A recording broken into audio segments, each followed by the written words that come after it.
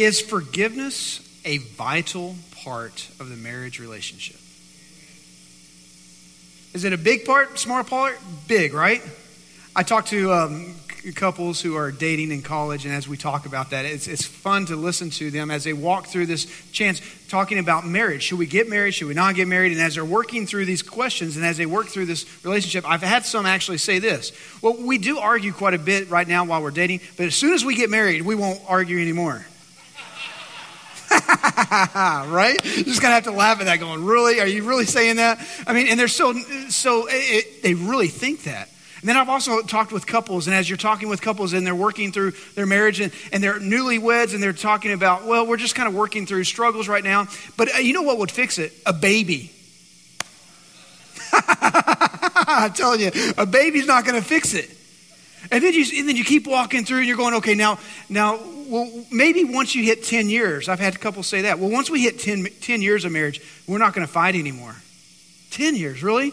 20 years. And then there's some like, well, once we get the kids out of the house, that'll be better. Does it ever stop? Not necessarily, does it? Conflict is always a part. And here's the reason why. Conflict is a part of any relationship because what you have are two people who are unique and individual, and both of them are sinners. And because both are sinners, you're always going to have conflict in the middle of relationships. Now the question becomes, how do we actually move beyond the conflict so that it becomes something that's a positive for us?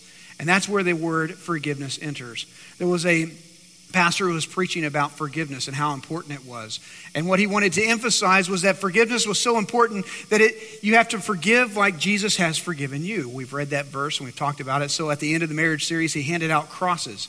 And he said, I want everybody to take the cross and I want you to put it into the room where you argue and you fight the most, where the most conflict happens. Take that cross, and then every time you argue or fight and you see that cross, it reminds you, oh yeah, we need to forgive, and we need to forgive like Jesus has forgiven us. So he hands out the crosses, and afterwards one of the ladies said, I didn't get enough. I need 5. There's at least 5 rooms in my house. Wherever that conflict happens, what we want to talk about today is how do we walk through this so that it brings glory to God and so that it actually brings you closer as a couple. Ephesians chapter 5, you have your Bibles, please turn with me. If you don't have a Bible, there are Bibles in the back of the pews. You will also be putting it up on the screen in just a moment so that way you can follow along. Now, just so we're clear, we walked through this passage for the last couple of years, Ephesians 5. We've used it as our starting point. We've walked through different parts of this. And what we typically like to do when we talk about marriage, we like to have those hands-on practical aspects so that we can walk away and we know, if I do these 5 things, my marriage is going to be better. If I do these 5 things, we're going to have a better love life. If I do these 5 things, my wife will feel like she's loved by me. We have all these different ways in which how to fix our marriages. And if you're needing some of those, just so you know, the last couple years, as we walk through Ephesians 5, I've actually had a little bit more application driven towards those type of conversations. But this series, because what we're dealing with in Ephesians 5, 25, 26, and 27 is driving us to the core of foundational principles so that you apply it to your life. And when you apply these to your marriage, it actually branches out and it becomes the foundation for everything else. So last week, if you were not able to hear last week's message, I want to encourage you. It's about purity and about the how and why of our marriage, in which God has called us to a higher purpose than just about being happy. That he's actually called us to holiness, and how the marriage is designed to move us beyond just happiness into holiness. And when we go to holiness first, then happiness actually is a byproduct. But if you go after happiness first, what you'll lose is the holiness, and you'll actually miss out on the happiness. Because you cannot find happiness based on things. So if you did not hear the sermon last week, I want to encourage you, go back, listen to it. All of our messages are free, so that way you can check those out and listen to them again and again. Today, Paul is going to walk us through an incredible concept. Cleansing, forgiveness in the midst of conflict. Ephesians chapter 5, please stand for the reading of God's word. Here's what the Bible says, verse 25. Husbands, love your wives as Christ loved the church and gave himself up for her, that he may sanctify her. We talked about that last week. Here's the phrase that we're looking at this week. Having cleansed her by the washing of water with the word. Would you pray with me? Heavenly Father, God, I thank you for this day, and I thank you for your blessings.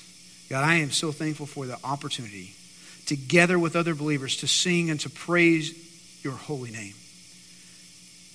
God, I thank you for those who have served our country, who have given us the opportunity. They purchased this right that we have, the freedom that we have by serving and fighting. And we want to say thank you for their lives. Thank you for their families. God, I do pray now that as we dive into this moment, I pray that in this moment your Holy Spirit would have freedom to move and to work, to interact. God, you know what we're dealing with. You know what we're struggling through. God, right now I pray that your Holy Spirit would minister in such a profound way.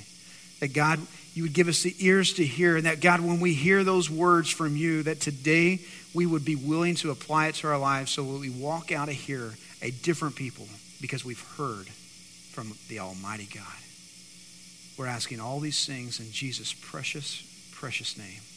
And all God's people said, amen. Thank you. You may be seated. All right, if you have your bulletins, if you pull out your bulletin, there's an insert in there. I'm going to have a lot of blanks that we'll be walking through in just a few moments, and we'll be filling those in, and you can follow along and work through this. All right, so the phrase that we're looking at is, having cleansed her by the washing of water with the word. It's a strange verse. It's a strange wording. How in the world am I supposed to cleanse my wife? Does that mean I have to actually, make sure she takes a shower? I mean, that's kind of weird, right? Hey, babe, did you take a shower tonight? You smell. How do you have that conversation, right? And so we got to begin looking at this conversation saying, okay, wait, what is Paul going after? Paul's going after something, and it's very fascinating. He says, by the washing of water. He talks about washing. Now, let's be honest. How many of you washed your hands today? Oh, good. I'm glad you raised your hands. I was getting a little nervous. You were a little slow on that. Most of the time, we wash our hands. And Paul uses this metaphor, this symbol, because washing occurs more than one time, doesn't it? It doesn't just happen once. It occurs over and over again. More than likely, you've taken at least one bath or shower this week. Right? You have at least done it once or more. And because that's the process. You go through a day, you get dirty. That's just a process. It's a constant washing process. And the reason that's important is because conflicts are normal. Conflicts are going to happen. And because conflicts are going to happen, you're going to have a normal process for how do you get clean and how do you work through it. So Paul says we're going to wash, and it's a cleansing. And he says washing by the water. Now, interesting. Water in the Old Testament, New Testament, quite often, there's a symbolism to the Holy Spirit. You cannot be clean unless the Holy Spirit is in the midst of the relationship working in each heart. Just so we're clear, the cleansing actually takes place because God is working in the heart, convicting of sin, and you are responding to the Holy Spirit saying, yes, I'm sorry, and you're getting in line with it. It's the Holy Spirit movement within the relationship. You try to have forgiveness or you try to just walk through conflicts without the Holy Spirit being present, here's what's going to happen. You're going to consistently you're going to get somewhat through the relationship, somewhat mended, but you're not going to fully go through it because in marriage, it's going to take the Holy Spirit doing a massive work in your life. And here's what's interesting. Here's your first blank. He ties it to the water. He ties it to the Holy Spirit. And here's why. Your spiritual life is intertwined. It's connected. It's intertwined with your marital life. Have you ever thought about this? Your spiritual life is intertwined with your marital life. Now watch. Quite often, here's how we play this out. I'm a good Christian. I went to church. I read my Bible a couple times this week. I serve in the church. I'm good. But the person you're sitting next to, your spouse, you've had a major fight and you're not talking to. You've ignored for several days this past week. And here's what the Bible's saying, and here's what Paul's moving us towards. Your spiritual life actually is intertwined.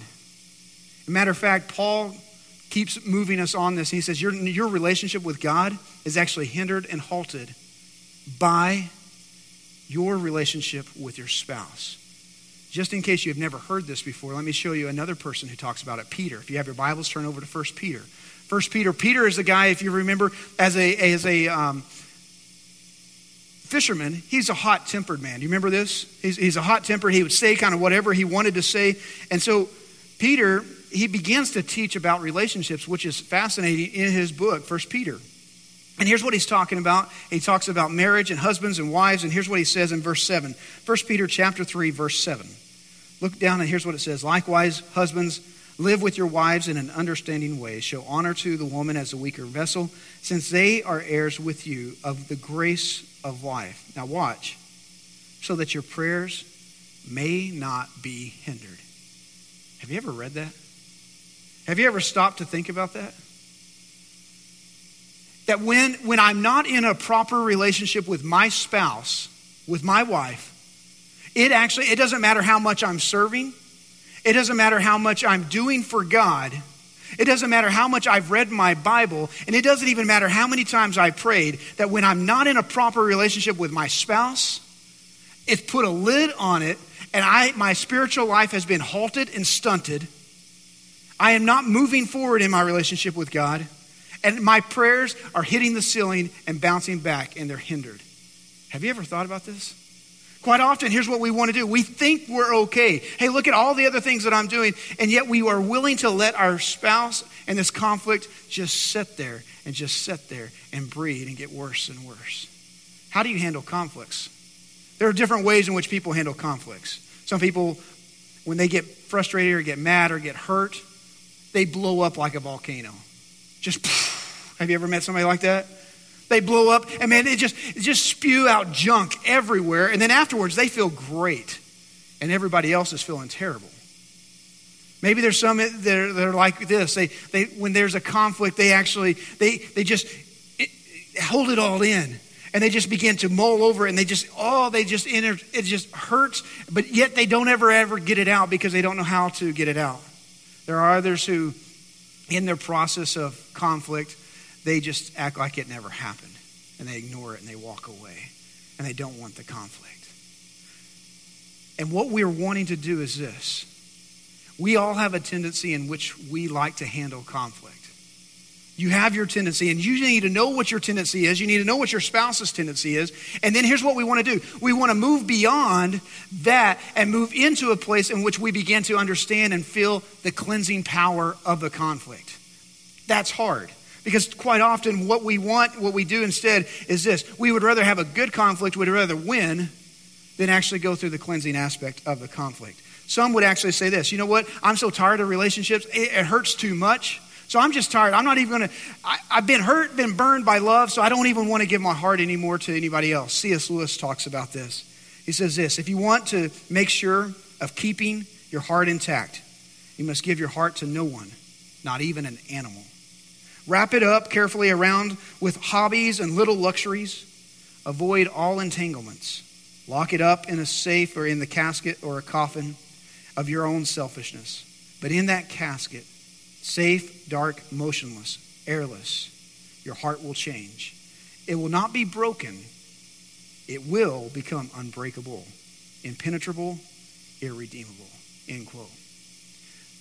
There's a word I want to speak just to make sure for those of you who have worked through marriage, you've had major conflicts in your life, and you've been hurt, and marriage has actually ended in a divorce. It's ended in just a brutality of a relationship where you don't feel like you could ever love again. Here's what I want to encourage you. You don't want to leave your heart there. You're going to need to learn how to move beyond, and it's with this word of forgiveness. It's with this word of the Holy Spirit coming and washing and working and doing a work in your life so that you move beyond that hurt and pain, so that you go beyond, so that you become what God has called you to be. For others, what we need to begin to ask is this: how? How do we work through this conflict? What is it going to take? There was two couples who went out for a meal at a restaurant, and as they were out it's pretty quick, wasn't it? Just trying to show off my skills, my math skills, man. Quick hands. All right, we put that down for a second. Woo. There was two couples that went out for a restaurant, and they were talking about marriage. And one of the couples brought up this marriage counseling. Said, "Hey, marriage counseling has been fantastic for us. It really helped us walk through the problems and what we were working through." And the other couple said, "We've never been through marriage counseling. Our marriage is fine." And they go, "Well, how do you do that without it going to marriage counseling? How do you have such a great relationship?" And the wife simply said, "Well, John was a communications major in college, so he communicates really well. And I was a drama major, so I just act like I'm listening. We're great. How do you handle the conflict? How do you handle this? You move to this next step. Because what I'm wanting to do is I'm wanting to build for you. How do you move through the conflict? And one of the ways in which you handle conflict is this. You have to be able to answer what you truthfully do when you see the sin and the weakness of your spouse. How do you handle when you see the weakness of your spouse, the sin of your spouse? Listen, it's a powerful and a dangerous thing when you're actually interacting with someone and you see their sin and you see their weakness. It's a dangerous and a very powerful thing, because quite often what we want to do is you see people in couples, when they see the sin in somebody else, what they do is this. One of the spouses will end up using it as leverage to gain power and to manipulate. You always do this. Somebody else will try to shame. When they see the sin of their spouse, they'll try to shame and control by shaming, saying, I can't believe you would do it like this. I can't. And it is just shaming them to get the other person to come alongside. Maybe part of the way in which you handle the sin of your spouse is that you just bring it up over and over again. The sin of your spouse, how do you handle it? Do you just ignore it? Do you actually hold it in such a way that it represents and it demonstrates and displays the gospel to your spouse and to the kids and to others? Maybe you do it like this. You see the sin, you see the weakness of your spouse, and you can't wait to share it. You can't wait to share it at work. You can't wait to share it with everybody. You can't wait to go to the beauty salon and share it down there. You can't wait to share it on Facebook. Oh, can you believe what my husband just did? Can you believe what my spouse did? How do you hold the sin of your spouse? You need to be able to answer that very honestly with yourself. Because what we need to do with that sin and that weakness is we need to learn how to move from carnal conflict into cleansing conflict. And the way you move from carnal conflict into cleansing conflict is understanding that it's going to take more than just saying, oh yes, we're good. It's going to actually take you moving to this next. You see the next phrase, it says washing by the water with the what? Did you see the next phrase? With the word. With the word of God. Marriages are transformed, not by a new self-help book. Marriages are transformed, not by Oprah. Now, I get emails every time I say something about Oprah. So I like saying it just for fun. I like Oprah. She's got some good things every once in a while. She's a great humanitarian. But she ignores the word of God. Are we clear?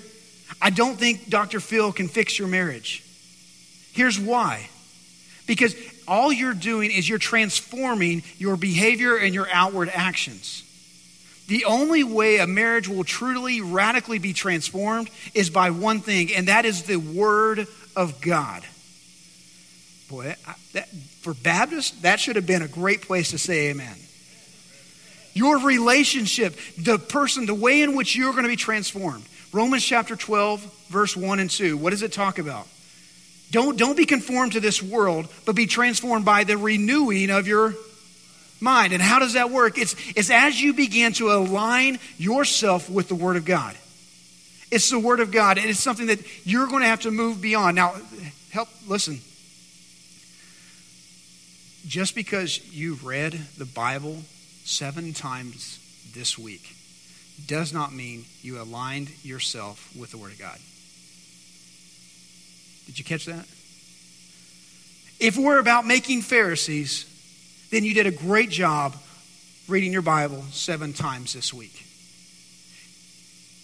You're not transformed just by serving. Because there are many times you can serve with the wrong attitude, wrong heart motives. You can serve out of duty and obligation. But here's what will happen. If you and your spouse would radically commit to aligning yourself, your actions to the Word of God, and that means that you're going to obey. That means you're going to really work through it. What will begin to happen is your relationship will become transformed and it will become God-honoring. And you'll begin to experience that dream marriage that you always wanted. But outside of the Word of God, outside the alignment with the Word of God, your marriage is doomed to just keep going from one self-help to the next self-help, and you'll never break the cycle. Does that make sense? Okay, now watch what we need to do now. So we now need to move into a cleansing conflict. Let me give you steps. I've got a lot of notes in your outline so you can fill these in, so you can write these down, look at them. In order to move to the cleansing conflict, we have to have a groundwork. We have to have a boundary. We have to set the parameters for the conflict. And in marriage, here's what I want to encourage you. And as college students, as you're dating, as you're interacting, here's what I want to encourage. These parameters need to begin to be set in place, because this is where the foundation of your marriage will rest when it comes to a conflict. These parameters to say, this is what we're about, this is what we're going after. It's an understanding and a commitment that I make to my wife. It's an understanding that she makes to me. Watch, ready? Number one, here's the groundwork. The presuppositions in which we live by, it's number one, a deep commitment to the relationship. When I married my wife, there was a deep commitment. It's a covenant commitment. A commitment in which she knows no matter how bad it gets, the words will never come out of my mouth, I'm leaving. Because it's a covenant commitment. And she needs to hear it, and she needs to know, and I need to hear it. I need to know no matter how bad it gets, no matter how deep the conflict goes, there's a deep commitment to not walking away, that this is a priority in my life, this is a priority in her life. Now the problem occurs is if there's a deep commitment on one spouse's part and not a deep commitment on the other spouse, right? So as you begin to lay this out, as you begin to work through your marriage, you have to walk through these foundations way before you have the conflict. If you're trying to work through this in the middle of the conflict, that's not going to work. She's mad, he's mad, you're both saying things that you don't want to be saying, and somebody says, fine, I'm just leaving. Wait, the foundation, you remember that? Don't do that. That'll just escalate the fight. These are commitments you have to have before the conflict. Number two, recognize the recognition of a need for a mirror. Now, ladies, men, we understand we need mirrors in our life. I mean, it takes a long time to look as good as we look this morning, right? Took you at least 30 minutes, I hope. Maybe some of you are just that darn good looking, I don't know. But it takes you a while to at least get ready. Now, here's the biblical movement. Ready? The Word of God is actually a mirror in our lives. And when we read it, when we hold it up, and when we see, what it does is it reflects our heart and who we are. And here's the commitment. Here's the foundation. Ready? For me, I have blind spots and I have weaknesses. And there's a willingness to say, I recognize that I am not perfect. And because I am not perfect, my wife has the liberty to actually hold up the Word of God and say, Heath, I don't see this in your life. And I don't get to get mad about it. Now, I will be mad, and then I have to work through it. But there's a commitment when she holds that mirror up into my life. There's a commitment that I have already made. That when she holds it up and when she says, Heath, I'm seeing something, we need to talk about it. When she holds the mirror up, there's a recognition saying, Heath needs this, I want this, I welcome this. So Jamie, you have full access to be able to share with me. Does that make sense? Quite often, we don't want to give our spouses that opportunity because we would rather be thought of as perfect. And in our own minds, we do think that we're perfect. And we usually think it's our spouse who has all the problems. Don't elbow her. It's who we are. Number three, foundation. The foundation. Ultimately, I desire and she desires what is best. I desire what is best for my spouse. I want her to succeed. I want her to win. She wants me to succeed. She wants me to win. And at the end of the day, I know that even when she brings up something negative in my life, she's got my back. I know that she's on the team. I know that she wants what's best for me. And when you have that commitment from the very beginning, the harsh words or those words usually come down, and usually it makes it a lot easier to walk through the conflict because I know she's on my team. I know that we're together. I know that she wants what's best. Ultimately, she wants what's best for me, and I want what's best for her. So it makes the conflict change the dynamic very quickly. Number four, Fight the urge to go negative, hostile, extreme, or bring up things of the past. Fight the urge to go negative, hostile, or extreme. It's a commitment that I've already made. It's a commitment she's already made. So when we get into a conflict, if somebody's going hostile, if somebody's going negative, if somebody's talking about things that happened 5 years ago, guess what we know? If somebody's bringing up the past, if somebody's bringing up and they're going hostile, you can mark it down. They're not controlled by the Holy Spirit.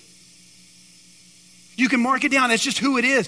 They're bringing up things of the past. They don't understand forgiveness. They don't understand grace because they haven't lived it and they haven't been walking in it.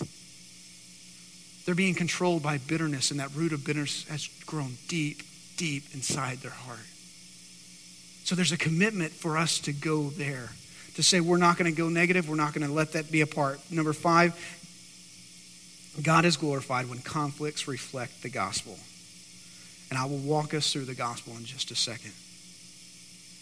There was a couple that they were in the middle of marriage counseling. As they were in the middle of marriage counseling, they were talking about conflict and they were talking about pain and frustrations. And the counselor asked the wife, have you ever felt threatened? She said, yes. Have you ever felt like he was going to hurt you? Yes. Have you ever felt like he was going to maybe harm you? Yes. She starts crying, and then the counselor goes, have you ever thought your life was in danger? Oh, yes. The guy next to, have you ever thought about killing your wife? I'm thinking it right now.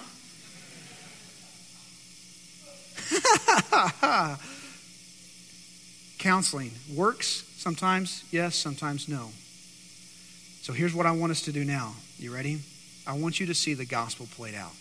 Because in my personal life and in my marriage, I want the gospel played out. I want it reflected in my wife's life. I want it reflected to my kids. The conflict, a cleansing conflict, works very simply like this. Let me give you the breakdown. It's a conflict. First of all, it happens. That's your first blank, conflict. There's a break in the relationship. There's a break in the relationship in some way. I hurt her, she hurt me.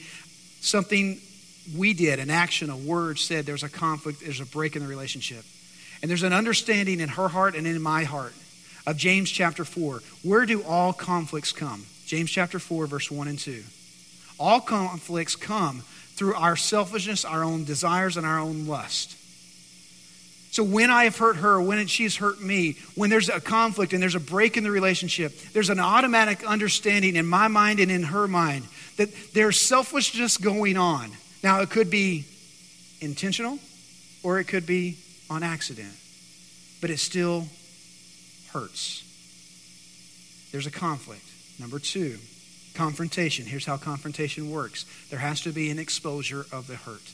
At some point, there has to be an exposure of the hurt. There has to be a talking. There has to be, hey, babe, this hurt. Hey, this, when you said this, when you did this, there has to be, in the confrontation, there has to be an exposure of the hurt. And here's what it's going to require. It's going to require humility on both parties. Here's what I mean by that. The person who's actually confronting has to be humble enough to approach it in a way that hopefully it can be heard. You know your spouse's hot buttons, right? You know if you said it at certain times. Maybe you even know the time of day. If you say it late in the evening, it's usually not going to be good. Maybe it's an early morning conversation. And then you have those early morning conversations. Whenever it is, you know the buttons. And so it has to be a humility on your part to actually come and walk and actually come in the right method, the right words, in the right way. Without hostility, without anger, coming and approaching humility. The person who's receiving it has to be humble enough to say, I could be wrong. They have to be humble enough to not get mad, and they have to be humble enough to actually receive it. They have to be humble enough to, even next part, move to the point of reconciliation. You ready? Reconciliation. Here's what happens in reconciliation. Grace is extended.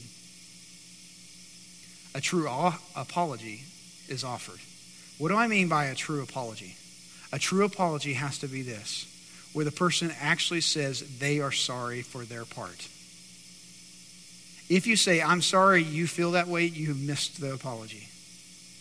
You actually have to say, I'm sorry for my part, my responsibility. I'm sorry. And the apology also has to have the repentance part. The willingness to walk away and say, I'm not going to do that again. Have you ever had one of those apologies that were given and the person said, I'm sorry that I hurt you. I'm sorry that you're hurt. and then they walk away and they have no intentions of changing, that's not an apology. There has to be an intent to change, to walk away, to do something different. And then the last part is this: forgiveness is now able to be offered and received. Now watch. It's the gospel played out. Human relationships, you, me, we are confronted with this point. There's a conflict. We have sinned. We have offended a holy and righteous God. Right? Conflict. Then now God confronts, and God says, wait a minute, because you have sinned and you have offended a holy, righteous God, you can't get to heaven. You can't actually be in my presence. That sin must be paid for because you've offended me. And now there's this break in the relationship. We cannot interact with God. God doesn't interact with us because there has been sin. There's been a break in the relationship. God's confronted, saying, you must pay for it, or either reconciliation. God says, I will offer grace. He sends Jesus Christ to die on the cross to pay for our sins. Grace is offered. He says, if you are willing, I will offer. And what it requires is repentance. We have to repent and say, God, I'm sorry for my part.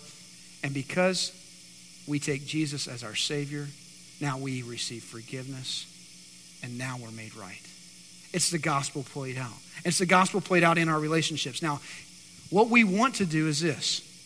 We want to move from the cleansing, or from the carnal just fight, into that cleansing. And what we have to be is we have to remind ourselves over and over again, it's the gospel being played out. It's the forgiveness. It's the reconciliation. It's the confrontation done correctly. Now, I understand there's probably some in this room who've had to deal with a difficult spouse, a difficult marriage. And I want to take just a couple minutes, and I want to give you about 4 or 5 things. It's on this next part, dealing with a difficult spouse. As a pastor, this is one of the most difficult things, is to walk with people who have gone through, and as they're going through divorce, as they're going through pain and suffering, the marriage relationship is one of the most vital relationships, but yet at the same time, there's some of the deepest, darkest pain when there's conflict in such a way, because there's hurtful, and you're destroying and you're ripping apart and you're ripping hearts. And so if you're dealing with a difficult spouse, or maybe you have a friend who's dealing with a difficult spouse, or maybe you have a colleague, a work colleague, or maybe it's a relative, let me give you these points of walking through and helping somebody who's dealing with a difficult spouse. Number 1, do what's right. It sounds incredibly simple, but it's one of the most difficult things to do. Do what's right. When somebody is sinning against you and they're hurting you, do what's right. Listen, 2 wrongs don't make a right. They wronged you, you wronged them. It doesn't make it right. That's a great little, you could use that for your kids. That's parenting advice right there too. 2 wrongs don't make a right. Do what's right. Do what's right, and you trust God with the consequences. It doesn't matter how wrong they're hurting you and how much pain they're causing. Do what's right, and you trust God with the consequences. Number 2, keep your quiet time a priority. Our tendency in the midst of difficulty, our tendency in the midst of conflict, is sometimes we get mad at God and we say, God, where are you? Why didn't you show up? God, this pain, why are you allowing this in my life? And there's a tendency to run from God because God's not showing up in your life. There's a tendency to even remove yourself from church. And I want to encourage you, don't remove yourself from church. Don't remove yourself from God. What you need most in the midst of the conflict is God's presence. So don't run from it. You're right. There might be times as you open God's word and you're praying, and man, it's in the midst of the difficulty and it seems like God is far away. It doesn't mean that God doesn't love you, and it doesn't mean that God's not there. Stay there. Don't give up your quiet time. Don't give up the time with God's people. Number 3, focus. Focus on what God is trying to teach you personally. Your focus in the midst of a conflict, the focus in the midst of dealing with a difficult spouse, your focus will quite often be this. He did this, she did that. You're going to focus on all the negative. And what I want to help you begin to move and transition towards is this. You cannot stay focused on the negative. you have to begin to ask God, God, in the midst of this pain, you have allowed me to go through it. You're wanting me to go through it. And in the midst of this conflict that I don't want in my life, in the midst of this conflict that I wish never happened, what are you trying to teach me? If you stay focused on them, you stay focused on the negative, you're going to miss what God is trying to do in your own personal life.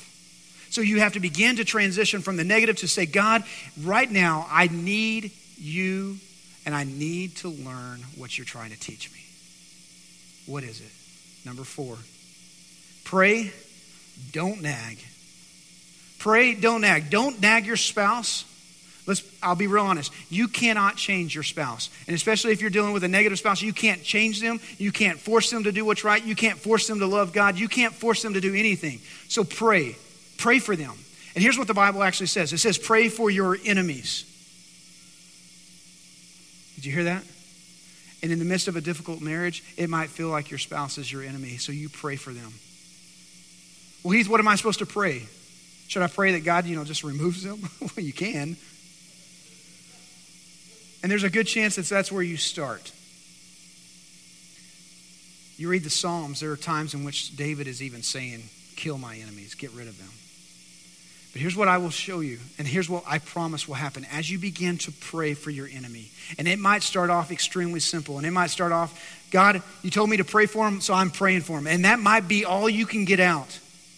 You pray for them. God, you told me to, I'm just praying for them. And you start moving, and as you start working, as you get into it, as you begin to pray, the longer you begin to pray, the more days that go by that you're praying for your spouse. Here's what God begins to do. Because you're taking that step of faith and you're praying for your enemy, God begins to do a work, not necessarily in their life, but He begins to do a work in your life, and He begins to radically transform you. So that now, instead of hate that you have for that enemy, now you begin to have love once again for that enemy. He does a radical work. So prayer is more about changing you than necessarily changing them. The last thing on difficult marriage, set the example for godly living. Set the example. While the fruit of the Spirit is not coming at you, you set the example. You live and you let the Holy Spirit work through you, and you set the example. You live the way God's called you to live. You can't control your spouse, but you can control your actions. You are responsible for your actions, no matter how wrong it is. Now, we've walked through the difficulties, the cleansing. We've walked through difficult marriage. And here's what I want to say as we walk through this and as we finish up. Nobody in this room is immune from conflict in their marriage. And it doesn't matter if I'm as a pastor, and it doesn't matter what line of work you're in. Nobody is immune from conflict. It's going to happen. There was a preacher named John Wesley I mentioned several weeks ago, and I talked about how that he made the statement that marriage would not even slow him down by one sermon. That's a pretty brass statement, isn't it? He said, my priority is not marriage. My priority is doing this work for God. He was married in 1751. He's married to a lady named Molly. And his marriage was extremely rocky, and it lasted till 1758, 7 years.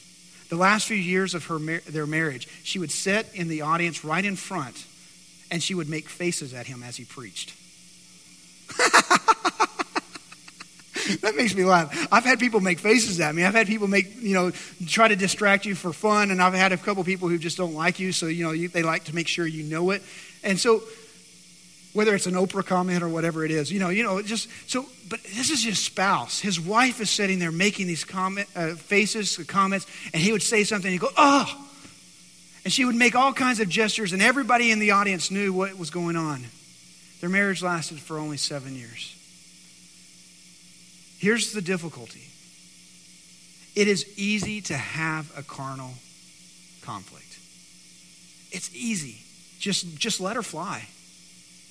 But if you want a cleansing conflict, it's going to take your work, it's going to take your spouse's work, and you can do it. Where you end up after the conflict in a much sweeter relationship because the Holy Spirit did a work. And what I want for you and what I want for me is I want you to be able to enjoy the benefits of a cleansing relationship where God is glorified, the gospel is preached so loud to your kids that they're not running from church, but they're running to this gospel and to this love. And they say, wow, if my parents can handle conflict like that, that's what I want. where your neighbors, where your co-workers say, it seems like you guys never have problems. And then you can say, you should be in my house. We have all kinds of conflicts, but here's how we've walked through it, and it's the gospel that makes the difference. I want you to be able to enjoy that precious relationship. And it only happens as you cleanse daily through the Holy Spirit, the washing of the water, by aligning yourself with the Word of God.